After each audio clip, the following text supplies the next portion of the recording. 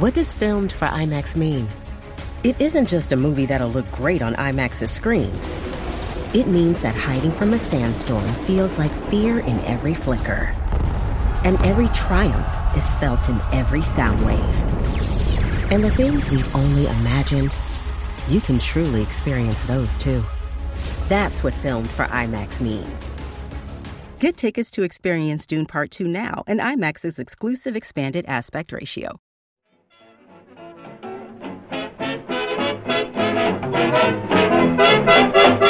Have you ever met that funny reefer man? Have you ever met that funny reefer man?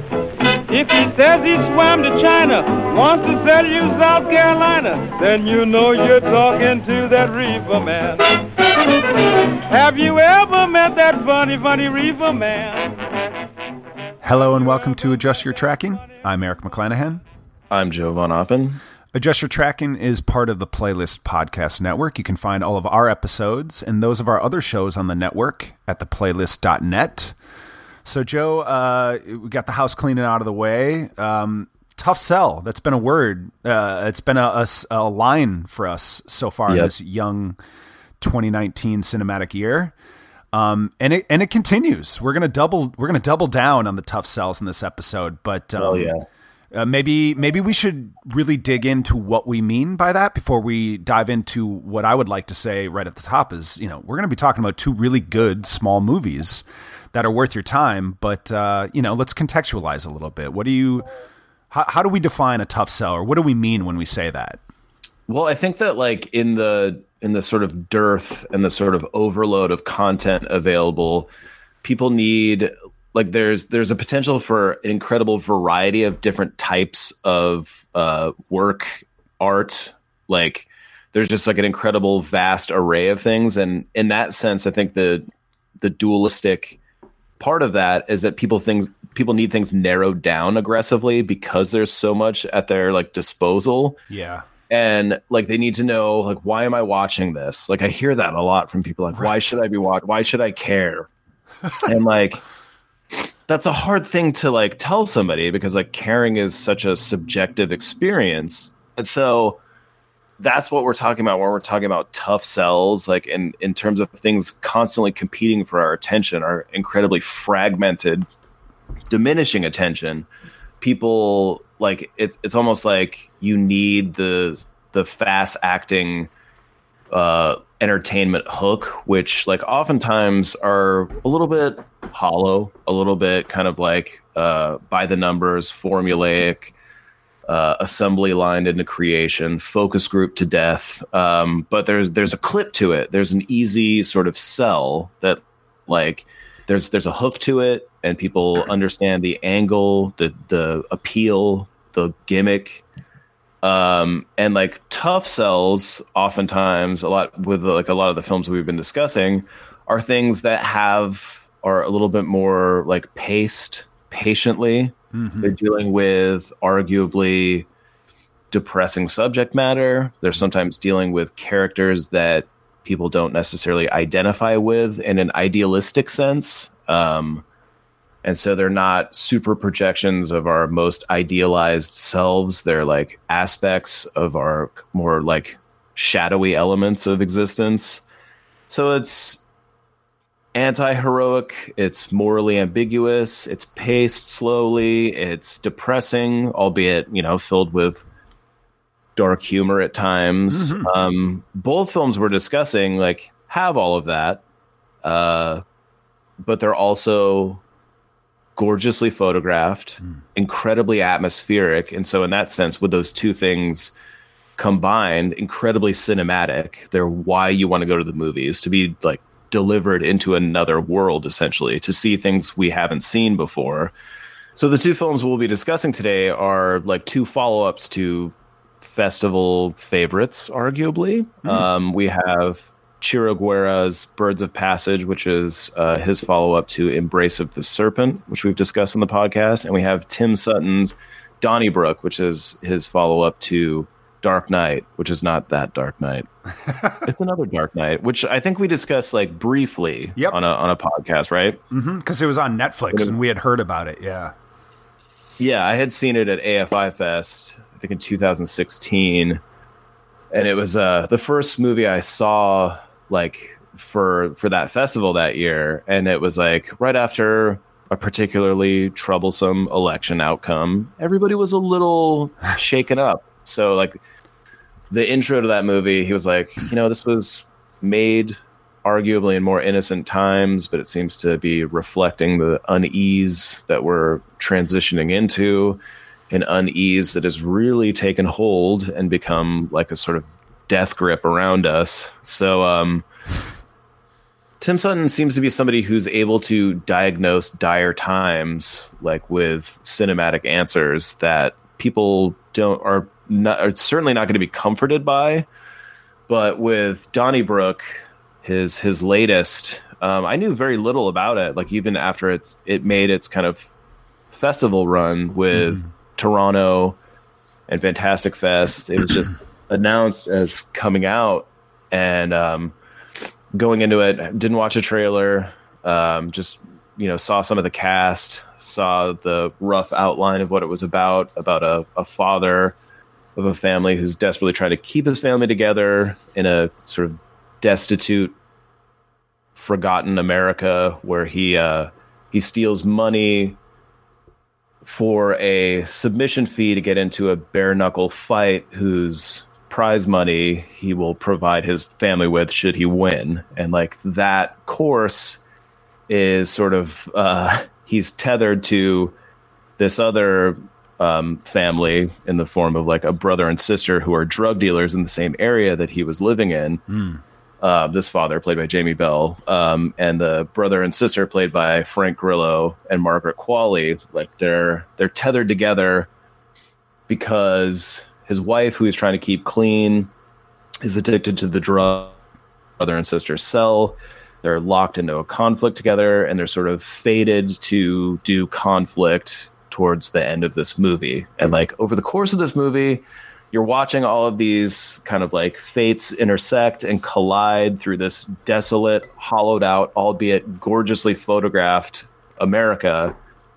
And yeah, it's just like, it's a hard sell, of course, but like I just was so into the performances and the sort of ride, and like even if it's a ride through gloom, it's like such a beautifully poetic experience. Yeah. And like I think that we do have to take a hard look at doom, essentially, because it's like I know that that's what we're all trying to like frantically avoid through escapist entertainment, but like there's something so incredibly poetically reflective in work like this, and I think it's such a gigantic leap forward stylistically, just through like storytelling as well. It's not like it. I think it's a subtly captured movie, but there's the tones in it are not subtle. Like it's a very melodramatic movie. So yeah, tell me about your experience with it. Yeah, well, I like what you're building off of what you just said there. Like it's not subtle, but it is in some ways, but it's like the dialogue is very portentous, and the dialogue is I think approaches and becomes it takes on a sort of Greek tragedy type of thing where like the opening scene of Donnybrook is just this gorgeous quiet shot on a river as a boat is traveling up it, and the symbolism is not hard to take. Like he's sort of going, to hell, like he's being transferred down the river to hell, right? Like where he's going, Jamie Bell could be his only opportunity at prosperity, but it's probably dooming him. It gives off this feeling. But then there's this man who sort of almost narrates in the beginning to, just sort of talking about the state of things. Like, the whole country's run by criminals, nothing to live for except vice and indulgence. These are things that are really on the nose to the movie and to the things it's speaking to. But I actually think that really works in this context because, interestingly enough, both the movies, but Donnybrook especially, is a hard sell, but it's Tim Sutton actually trying to make something more approachable, because this is him sort of leaving behind the sort of dreamy, woozy poetry of something like Dark Knight, which is kind of an elliptical story that you can take all kinds of things from. It's about a certain moment, but it tells it in a way that you can never really get a handle on any specific narrative or character. This is Donnybrook as Tim Sutton sort of putting his style into a more generic narrative context. You know, you've got this thing it's going to the end, this bare knuckle fight, ideas we've seen in other genre movies, but it is also a sort of No Country for Old Men like crime saga that follows disparate narratives that are linked together. And, you describe it as doom, and I don't disagree, but that's sort of the thing. That's the tension in the movie that keeps it moving forward, where I'm just like, Jesus, like this movie wastes very little time in setting up its characters. And that helps, I think, leave in the sort of on the nose, pretentious, not pretentious, but portentous dialogue. There's just every line is so loaded in this movie, but that works when it's offset by the for me, the real like suspense and tension that just kept me hooked watching this movie. Like, where is this all going to go? And it's going to get worse before it gets better. But, I'm all for like a director like this trying to wade into genre material, because I think you get something a little more like Donnybrook that stands out from the pack. And it doesn't automatically mean like, I just want to see depressing version of genre movies. It's just, hey, this is what's exciting to me. This is what makes it not a tough sell. For me is like, I want to see another version of a crime story. And this is a really interesting view, that's hard to deny, especially when, we look at where we're at right now. Yeah. So I think the movie works on a lot of levels. You brought up No Country for Old Men, and I think it shares like a lot of similarities with that in terms of like tone and atmosphere. And I know we kind of like ponder 2007, the year that No Country for Old Men came out, 2008 as like just 2007. Oh, you're right. I'm sorry. In your face, slam dunk. No, it was 2000. Sure, it won an Oscar in 2008, but it's for 2007. Anyway, shit. So like we think about that year like as a kind of like weird anomaly that like No Country for Old Men was like a hit. It was like, granted, it was not like a giant multiplex hit, but it made a dent and an impression, and it has since kind of like left its mark on a certain type of like art house cinema. And now like we're at a point where, a movie like Donnybrook is like, it leaves such an impression, leaves such a sense of like impact that, but you wonder to who, because it's like, it's coming out day and date. It's being released theatrically in a theater in Santa Monica, the Laemmle Theaters again. Glad they're there. But it's also coming out on VOD. It's an IFC release. Mm-hmm. And so that it's like its reach is relatively limited. And like that's a shame, because it's like it's got such an incredible cast and such a sense of like vision to it. And like that vision that seems to like share a lot kind of inherently with a movie like No Country for Old Men is felt in the conversations that you were discussing and the dialogue in the beginning with the guy kind of leading Jamie Bell's character, Jarhead Earl, like into the heart of darkness in that opening sequence in the boat where he's like kind of narrating the state of decay that we're in, and then revisited in conversations with, corrupt police officers that are saying that the world's going to hell. Like they're kind of poetic reflections and haunted conversations that seem to thread No Country for Old Men together as much as this one. Yeah. And I think like, that's just like, we need, with how frayed and fragmented and like kind of like fucked the culture and country seem to be. I think that like the hard stares into the abyss like this are really like important, and I think that like this cast, especially like we mentioned Frank Grillo, Margaret Qualley, who I think is like heartbreaking in this movie. Like you've probably seen her in Leftovers. She played one of the daughters on Leftovers. And, Jamie Bell is incredible in this movie. The kid who plays his son is great. You have people like Pat Healy from one of my favorites, Cheap Thrills, shows up in a sort of squirmy, uncomfortable role. And tell me the name of the actor who was in Standoff at Sparrow Creek. James Badge Earl. James Badge Dale. Dale. Okay. Yeah. I always fuck up the last. These 3 names fuck me up every time. Brian Austin. Yellow? Gray? So, yeah, Pat Healy's great in this. And like the James Badge. Tell me again. Dale. Dale.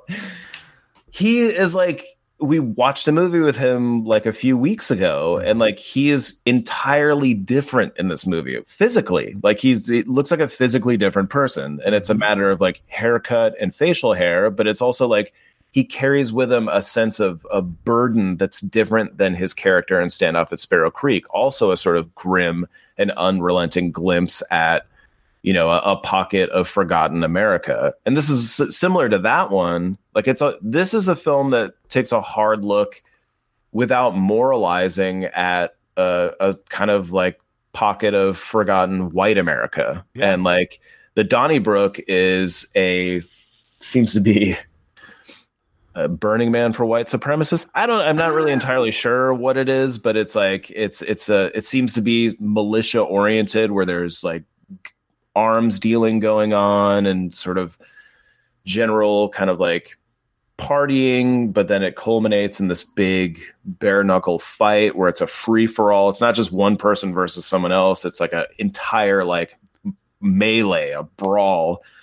And so the movie doesn't really, other than a character saying the Donnybrook is no place for a kid, it doesn't moralize the sort of like the horrific atmosphere. It lets you wander through the hell that's been created of America, or what's always been America. And it doesn't point at who's like, you certainly know that Frank Grillo's character, which like who's often played, you know, a hero, you certainly know that he is a force of destructive evil. But like nobody really gets out clean in this movie. It's not incredibly moralistic, as sort of portentous as you mentioned that it can be at times. It's not aggressively moralizing. Yeah. And I think that's part of what's refreshing about it. There's an intelligence and also a faith in the audience intelligence in that filmmaking with it. I wanted to speak to James Badge Dale again. It's just the other movie I think we referenced, the Coen brothers and No Country for Old Men, he was in as well, was Hold the Dark from last year, and he's playing a cop character in that, and it's completely different than the cop character he's playing in Donnybrook. So yeah, just as a side note, like I really like that this actor is popping up in these like good, smaller, indie style genre movies. Like he's a former cop in Standoff at Sparrow Creek. He's just cop of the year. He is flawed cop, corrupt cop but cop of the year nonetheless in movies.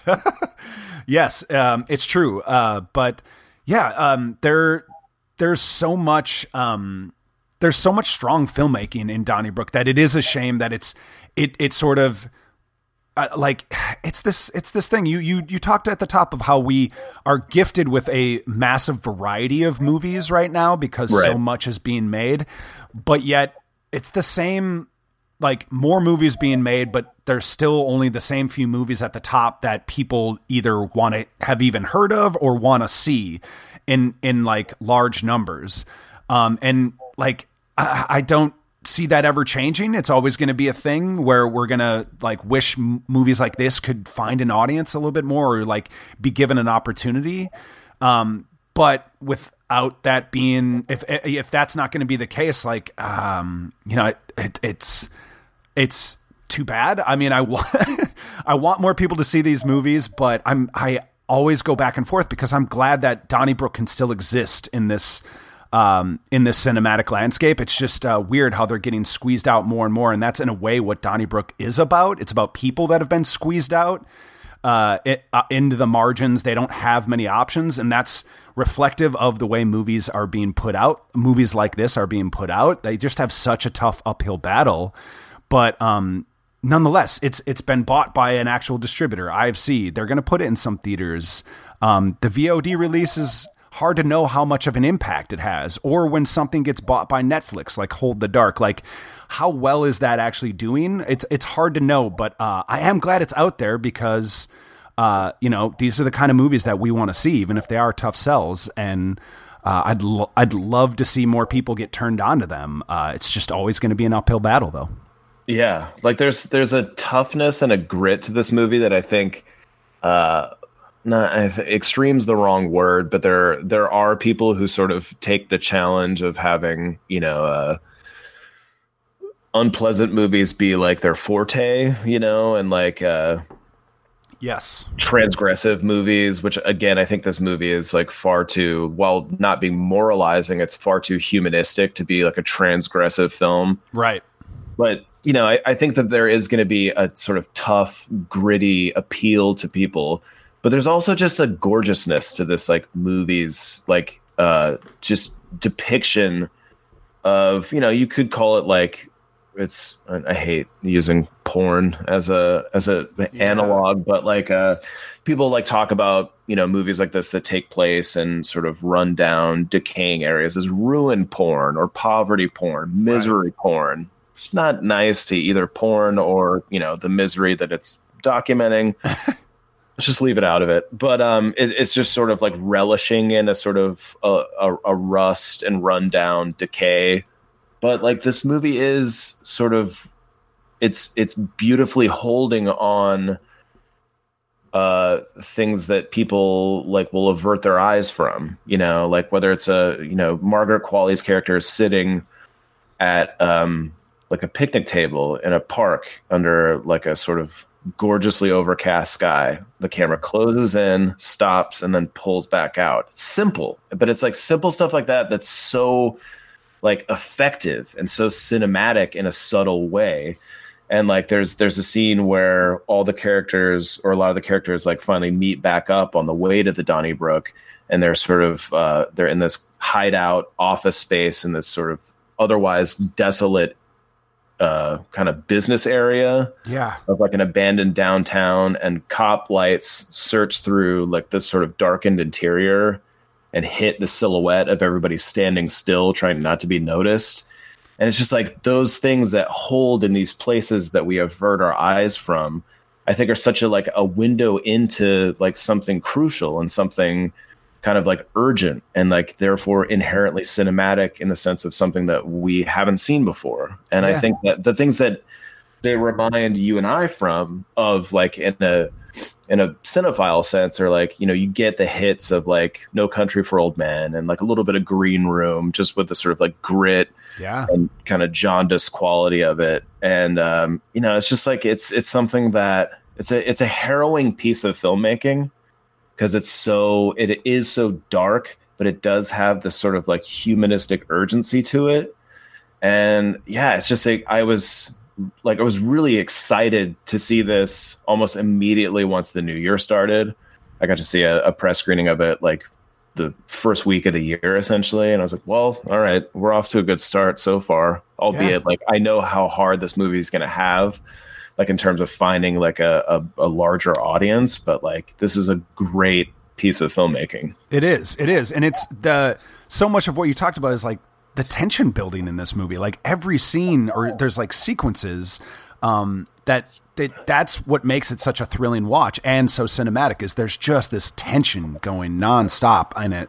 I also wanted to speak to your point about misery porn. Is nobody ever references like some bullshit mainstream movie as being like happiness porn, but yet don't we get plenty of those too, or like whatever you'd want to call it?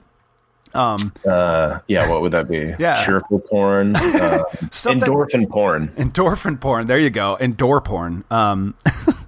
Nobody ever does that, because it's like, well, I guess that just speaks to the reality of a lot of people are there to switch off and feel good about something when they go to the movies. However, just it's like always good to put out there that like you can feel all kinds of things from movies, and there is a lot of entertainment just in a different context to be gleaned from something like this that is easily reduced or reductively described as misery porn. I don't like that term either, for the reasons you laid out. But I mean, if someone were to say that's what this is, I saw a couple negative reviews of Donnybrook where that was described. or it was described in that way. And I don't know. I feel like that's not engaging with the material that's in front of you. Right. And if you give this movie a shot and want to go in and see a beautiful little like genre movie that's also speaking to our times right now, like there's a lot going on in this movie, and it's completely worth your time. So yeah, I don't get why we don't accuse like every Disney movie of endorphin porn. We don't. We just figure, well, that's what I think it's squirmy to associate porn with Disney, period. Yeah, that's true. But just with family films, it's a gray area none of us really want to stay in. Exactly. Get me out of here. But yeah, I think I already mentioned Jamie Bell as like, he's if there's a main character, it's him and his depiction of Jarhead Earl. And he was also in a movie that is not entirely dissimilar. And a filmmaker who, despite the, his complete eclectic sensibility, has made films that kind of feel like they are in the same terrain as Donnybrook. But David Gordon Green, Jamie Bell worked with on Undertow. Yeah. And like that's just kind of traffics in the same kind of abandoned America, and like movies like George Washington sort of kind of feel like they're in the same camp of depicting like a forgotten pocket of this country. And Jamie Bell is really like, he's a force to be reckoned with in this movie, and he's somebody who I think continues to make really interesting choices in terms of like the brave work he wants to do. Yeah, no doubt. He's one of those young actors that, kind of blew up in the scene with Billy Elliot, and he's since taken such interesting turns to work with auteurs. He popped up in Nymphomaniac, so he's worked with Lars von Trier. Yeah, he's one of these, this class of young actors that really is auteur focused and seems to be okay working in the smaller budgeted realm of movies, but like, these examples of like the Donnybrooks of the world, where there's actors that we've listed, they're in this movie. That's another step up for director Tim Sutton here, is he's working with like actors that you've seen before in other things, not just people he's met off the street, like he cast in Dark Knight and stuff. So Jamie Bell has just taken a very interesting career path, and I think it's the reason movies like this can even find any audience at all, or even be taken seriously and get the recognition they need, is because there's some famous people in it. And I love that. And he's becoming a very interesting actor, Jamie Bell, for sure. Yeah. But I can't take anything away from Frank Grillo doing his best, like Anton Chigurh, Javier Bardem in No Country for Old Men. And it's not like he's ripping that off or anything. He's just an analogous character to this movie. And God, he's you so do get terrifying. hints at like a complicated interior life with Frank Grillo that you kind of don't necessarily get with Javier Bardem's depiction of Anton Chigurh. Like, that's true. Yeah. He's kind of a void, in the same way that Rutger Hauer is in The Hitcher, where you're just like, there's like an absence of a psychology that's the most frightening part. Whereas you see how kind of cross the wires are with Frank Grillo's character, and there's like a real there's a volatility to him that does stem from like a suppressed emotion, and like it's really frightening, like for an incredibly likable screen presence as like Frank Grillo has, I think he was the best part of Purge Anarchy. And there's like a similar kind of volatility in his character arc in that film, where he's just like, there's a rage that like has been contained until it can't be contained anymore. And he's truly frightening in this film. Yeah, and he's like evolving as an actor too more, where like he's really great with dialogue. Like Wheelman, that the Netflix movie we reviewed a couple years ago, was fun because gets to do his action work that he's really great at. He's a physical presence, but he's really good with dialogue. He has a way with words that it's like a new take on the tough guy action hero type. Right. And Donnybrook eliminates a lot of that. He says very little in this movie. He's again a physical presence that's also leaning into a more terrifying sense, that he is a scary looking dude, and he really plays with that in this movie. And it's impressive. So yeah, he's an actor. I think we've been shouting him out. I feel like every year he pops up in something. And it's also cool to see him evolving because he's proven to be a really gifted actor himself. Yeah.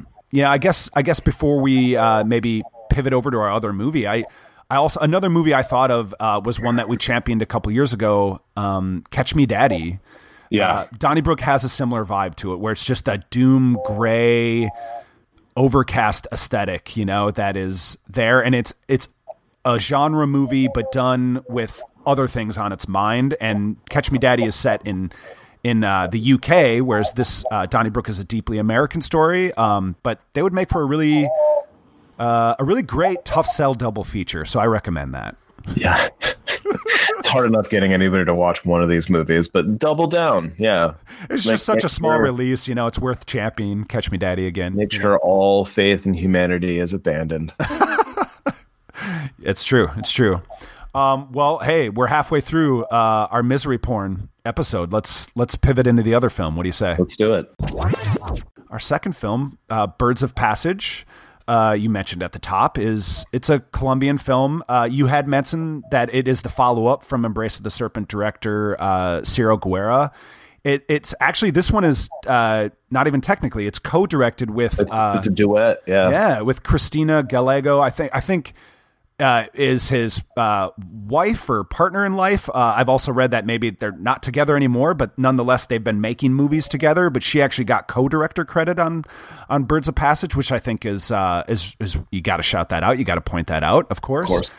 But now, having said that, Ciro Guerra, after Embrace of the Serpent, which was my number one film, I think it was from 2015 or 16, so a couple years ago. That was my favorite movie of the year. Yeah.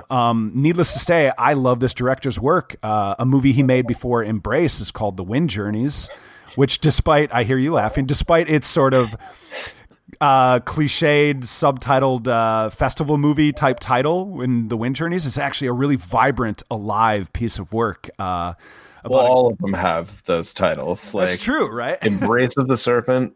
Birds of Passage. Birds of they all kind of fall into the potentially satirical film festival art house cinema title. Yeah, you can hear those. You can hear those titles. Huh?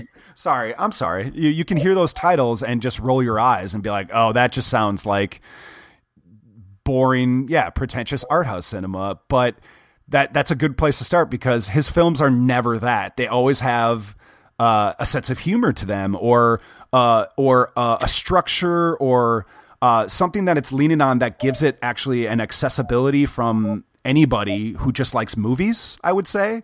Yeah. Because Guerra is a deeply cinematic filmmaker. Like, his stuff looks and sounds incredible.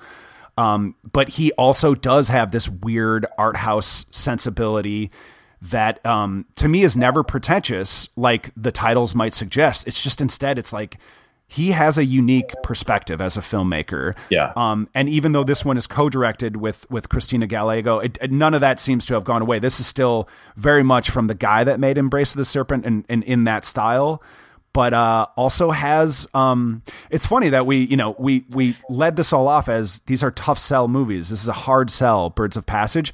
Yet also, like Donnybrook, this sees these filmmakers trying to step into something more clearly generic. Like, this is a crime epic for lack of a better description. Absolutely. And in that, it's one of the more exciting crime films that I can think of. Right. I put it up there with some of the best of the 2000s, like City of God and A Prophet. But I feel like that's a great place to start. But what did you think of the movie, Joe?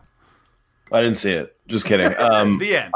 I thought that I'm glad that you brought that up, that these are kind of like almost like outsider views of kind of more traditional genre cinema, yes, and so with something as potentially rote as the sort of the drug lord saga, like, there's just something so potentially assembly lined about that type of film. And we've certainly seen the assembly line creation of that genre like time and time again. And there's been like breakout visionary, crime crime films that have set the tone and become the blueprint, but this is in no way following the trajectory of films before it. Like right. it's about kind of like a sense of tradition in Colombia that like we have very little access to. It's like ways of life that like once the drug trade is incorporated into it is entirely corruptive. And the filmmakers have discussed like about this film that it's usually like the sort of drug saga is usually from the American perspective. Yeah. And it's not as steeped and rooted in the places where drugs often come from, in this case, in Colombia. And so to take that viewpoint, never stray from it, and just sort of almost like tangentially hint at the American influence, which like eventually does become like a corruptive force, just the sort of inherent greed of like capitalism and expanding and just becoming bigger and bigger. Like that's not necessarily entirely an American phenomenon. Just seems more of a capitalist phenomenon, but it's a diseased part of our culture for sure. And so watching that corruptive force in these kind of like traditional kind of family tribal structures in Colombia is like, it's a totally like unique experience. And then you incorporate the sort of elders of the community. They have dreams of what they think, like they let their dream life inform the decisions, like the political decisions of like the families and sort of tribes in this area. And like you sort of like let that slip into the sort of landscape that is already, you know, like not overly familiar.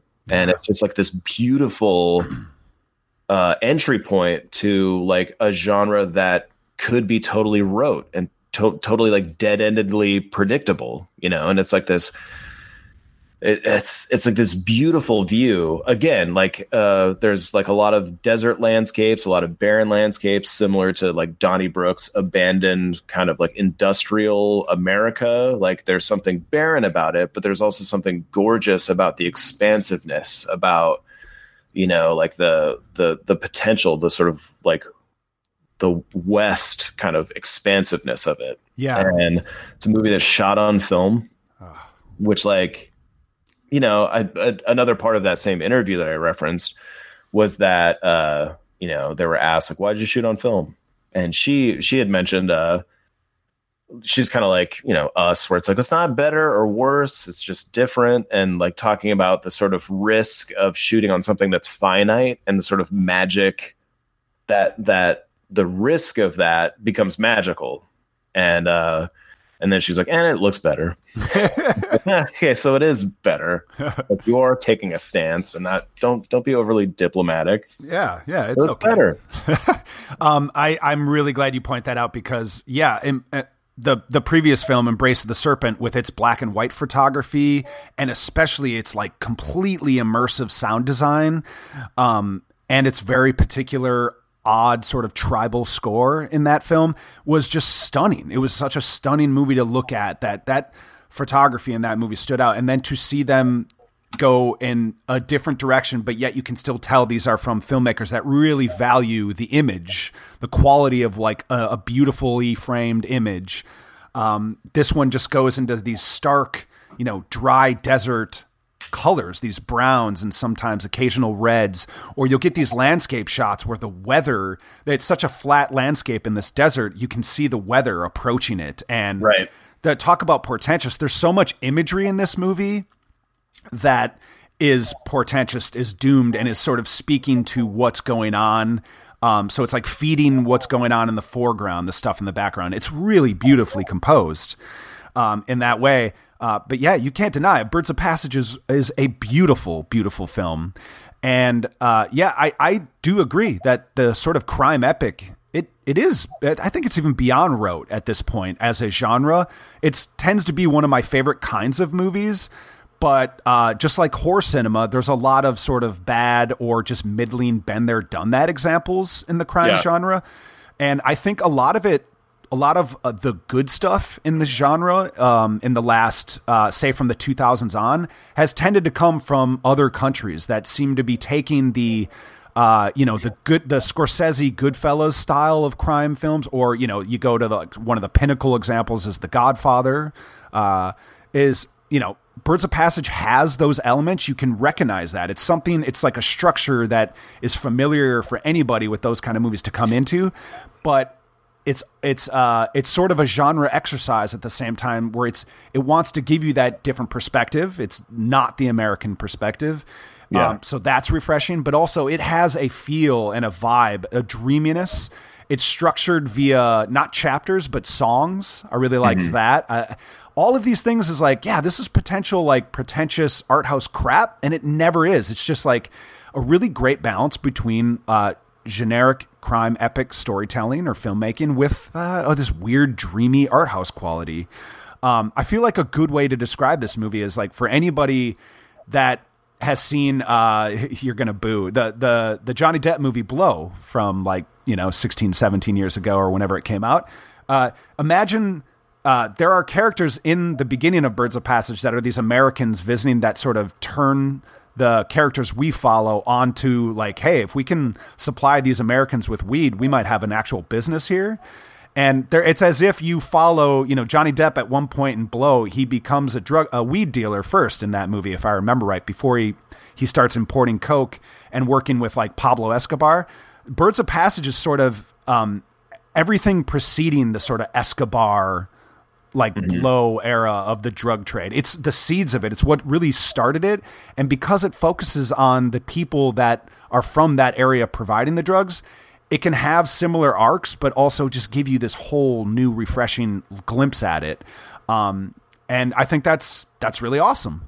It's something I really took to with this movie. Yeah, there's like the rails that this type of genre movie can get on, just the crime genre. I think they just become sort of like hypnotized givens where you're like, yep, of course, this is where the loose cannon guy sets off a series of events, blah, blah, blah. Yep.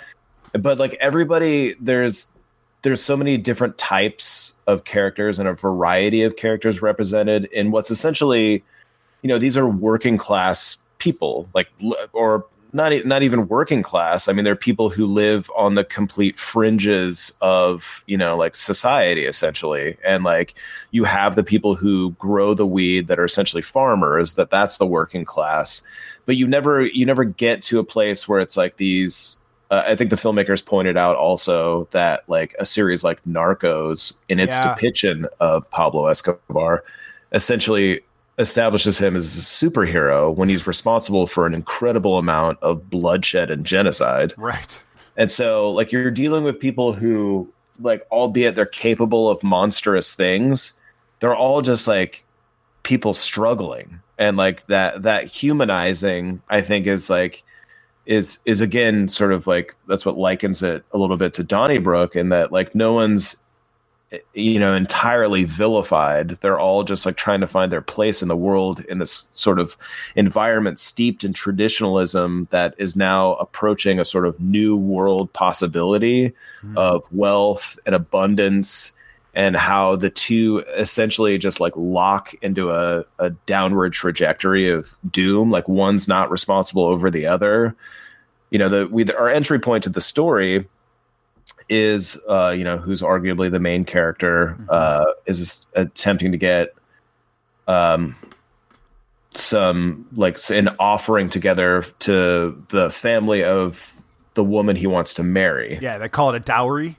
Exactly, a dowry, where it's like a certain amount of like cattle, a certain amount of just like, an offering. And the only way he's going to be able to do this is taken through a shortcut of dealing a tremendous amount of drugs to the American characters you mentioned. And so like this sense of tradition and the shortcut to the tradition is essentially what locks him and the family into this like trajectory that ends in doom. So it's like you're having this sense of traditionalism and a sense of like newfound like this corruptive force, and they're both entangled until you don't know what's responsible for what.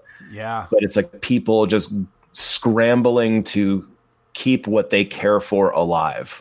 And that's another thing that likens it to Donnybrook, and another thing that kind of makes it a relatable but a hard sell, like because there isn't a sort of like overarching moralizing that people can cling to, which I think is very important for people nowadays, that they need something identifiable as this is right and this is righteous. Right. I'm glad I'm having this affirmed for myself, as opposed to the murky discomfort of like, I don't know how terrible people can be. Like, yeah.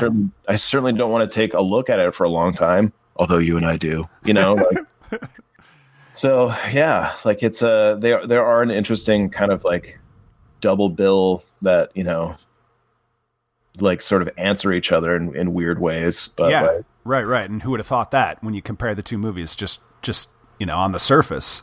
Yeah. I wanted to talk about the idea of this movie being a really strong anti-capitalist statement, and movies have definitely waded into this territory. I think probably as long as they've been made, for more than 100 years.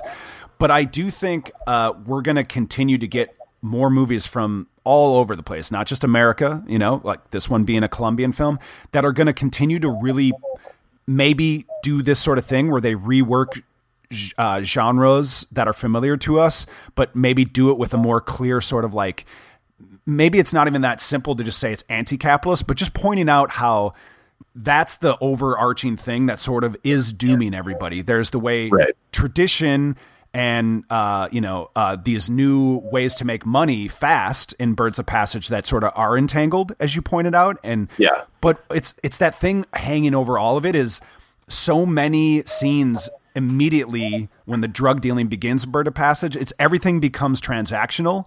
But in fact, it was transactional from the beginning, as you pointed out. This main character, I think his name is Rafayette or Rafi, they refer to him. Yeah, he's immediately he's so great, and he's wrapped up in that tradition that already is a transactional thing. So it makes sense that it would be this culture could so easily slide into like a greed that comes from that when real money starts to come into play and a booming business that immediately takes off. Yeah, it doesn't take long for all these people that were, as the movie starts to skip through time and you're each chapter that starts anew, you're sort of realizing, okay, some time has passed. You're putting the pieces together as what's happened and how successful they've been. You're realizing like it did not take long for everybody to just slide into that greedy transactional thing. Yeah. And I think that's a really, I actually find it quite a subtle statement on that. In a way where, like last year, the movies that stood out to me that were really anti-capitalist is the main one was Sorry to Bother You, and did it in its own crazy, almost sci-fi like way, comedic way.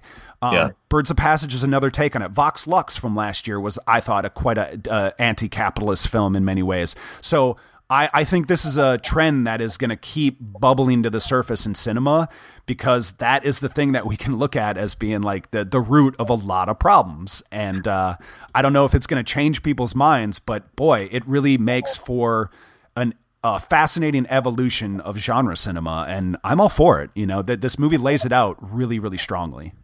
Well, and it's not unfamiliar to Ciro Guerra's. Even you can notice from the beginning of the episode how my pronunciation of his name has changed from Eric's influence. But in his previous film, Embrace of the Serpent, like that's definitely hinted at as you have like this character. It's like jumping between timelines, but this kind of colonist imposition on this like untapped resource of the jungles, and how he's looking for all these resources, and he has a guide through the jungles, and finally is confronted by the guide by saying, okay, how many of these things are you just going to turn into death? And it's just like, that's capitalism. It's turning everything into death, like reducing it to just a product, and every exchange being a transaction is just like there's a dead end to it, because there's a bottomlessness to it that you just have to keep taking until it's all gone. And it's just not about a sort of a relationship to a landscape or to a family that takes care of each other, but a sort of fundamental nature or just a fundamental experience of exploitation and using and utility. And like that is like a dead end. And so it's one that the filmmaker is continuing to explore in Birds of Passage, and one that it's not, its outcome is no less grim, but it's one that we need to take a hard look at. Hard looks, and hard sells. It's true, and I also think he's really. I don't feel like it's overselling to say like there is something that makes this director's movies stand out more than the titles might suggest, because I think while you and I even just poke fun at that idea of like, oh, it just sounds like any sort of art house festival Merchant Ivory movie. Porn. Yeah, Merchant Ivory. Exactly. It's easy to dismiss that, but then it's like you see this guy stands out. Guerra's films really tend to stand out because I think in his own way he's got like he's a real filmmaker that shooting on film matters to them and things like that, but giving everything a cinematic quality to it, like building things up and immersing you in that. He wants to entertain, but also he has things he's trying to get across as well. There's like a real beautiful balance to his filmmaking. And I think it's what makes him one of the most exciting filmmakers that's working today. And I believe, I don't know if there's a title of it, but his next movie is one to look out for, where he's going to do, I believe, an English language movie with Robert Pattinson. So, we had referenced Jamie Bell has become one of these actors. Robert Pattinson's one of the sort of pinnacles right now of these young actors that had a lot of success in the mainstream realm and now are just choosing strange projects to work on with filmmakers, auteurs that are out there around the world, and giving them chances. So I think that's very exciting, and I'm both not surprised that Guerra is becoming one of these directors. I think he could be the next like Yorgos Lanthimos. That he comes and starts making English language stuff, and it could be just the right sort of bridging of his sensibility, his particular cultural sensibility, with English language titles, and maybe it gives us, and if it gives us, a lobster or a killing of a sacred deer or The Favorite, I am all for that, because it's worked out well for Yorgos, and I'd like to see the same for Ciro Guerra. So so much excitement still to come, I think, from this director, but don't sleep on Birds of Passage. If you get a chance to see it in a theater, it's gonna maybe be, it'll be in Portland here in about a month, mid-March. It's coming to one theater here, one of the art house theaters, Living Room Theaters. I think it opens in LA this Friday. Is that correct, Joe? It does. It opens again at the Laemmle Theaters, which is a chain of art house theaters, and opens at the Royal on the 15th, Donnybrook at the Monica Center, I believe on the 15th as well. There you go.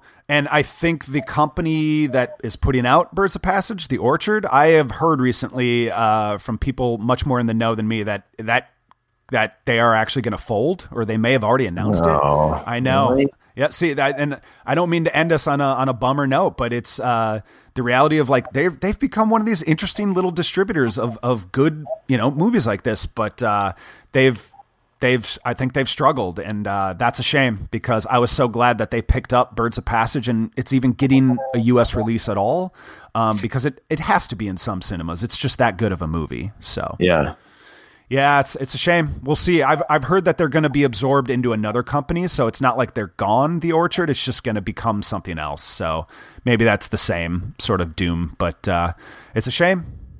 Yep, capitalism. Fucking capitalism, exactly. What else are you going to turn into death? Exactly. All right, so what do you say? Should we wrap it up on that note? Let's do it. So just chill to the next episode. Episode 198 of Adjust Your Tracking is coming to an end. You can find, again, our episodes at theplaylist.net. And, of course, the episodes of our other shows, like Indie Beat, the Playlist Podcast, and Be Real. Those are our other shows at the moment. And you can email us any thoughts you'd like to have, anything you'd like to recommend us. Let us know if you've seen any of these smaller movies we've been touting at the beginning of this year. Email us at adjustyourtracking@gmail.com. Rate, review us on your podcatcher of choice. That would be extremely helpful. And pass us around if you like us. Let people know that you like our show, like what we do. We'd be very thankful, but nowhere near as thankful as I am just to get to chat movies with you, Joe. I don't care how doom-laden and sad and depressing it can be. I love talking movies with you, so thank you, buddy. Or how portentous or pretentious. Thanks, Eric.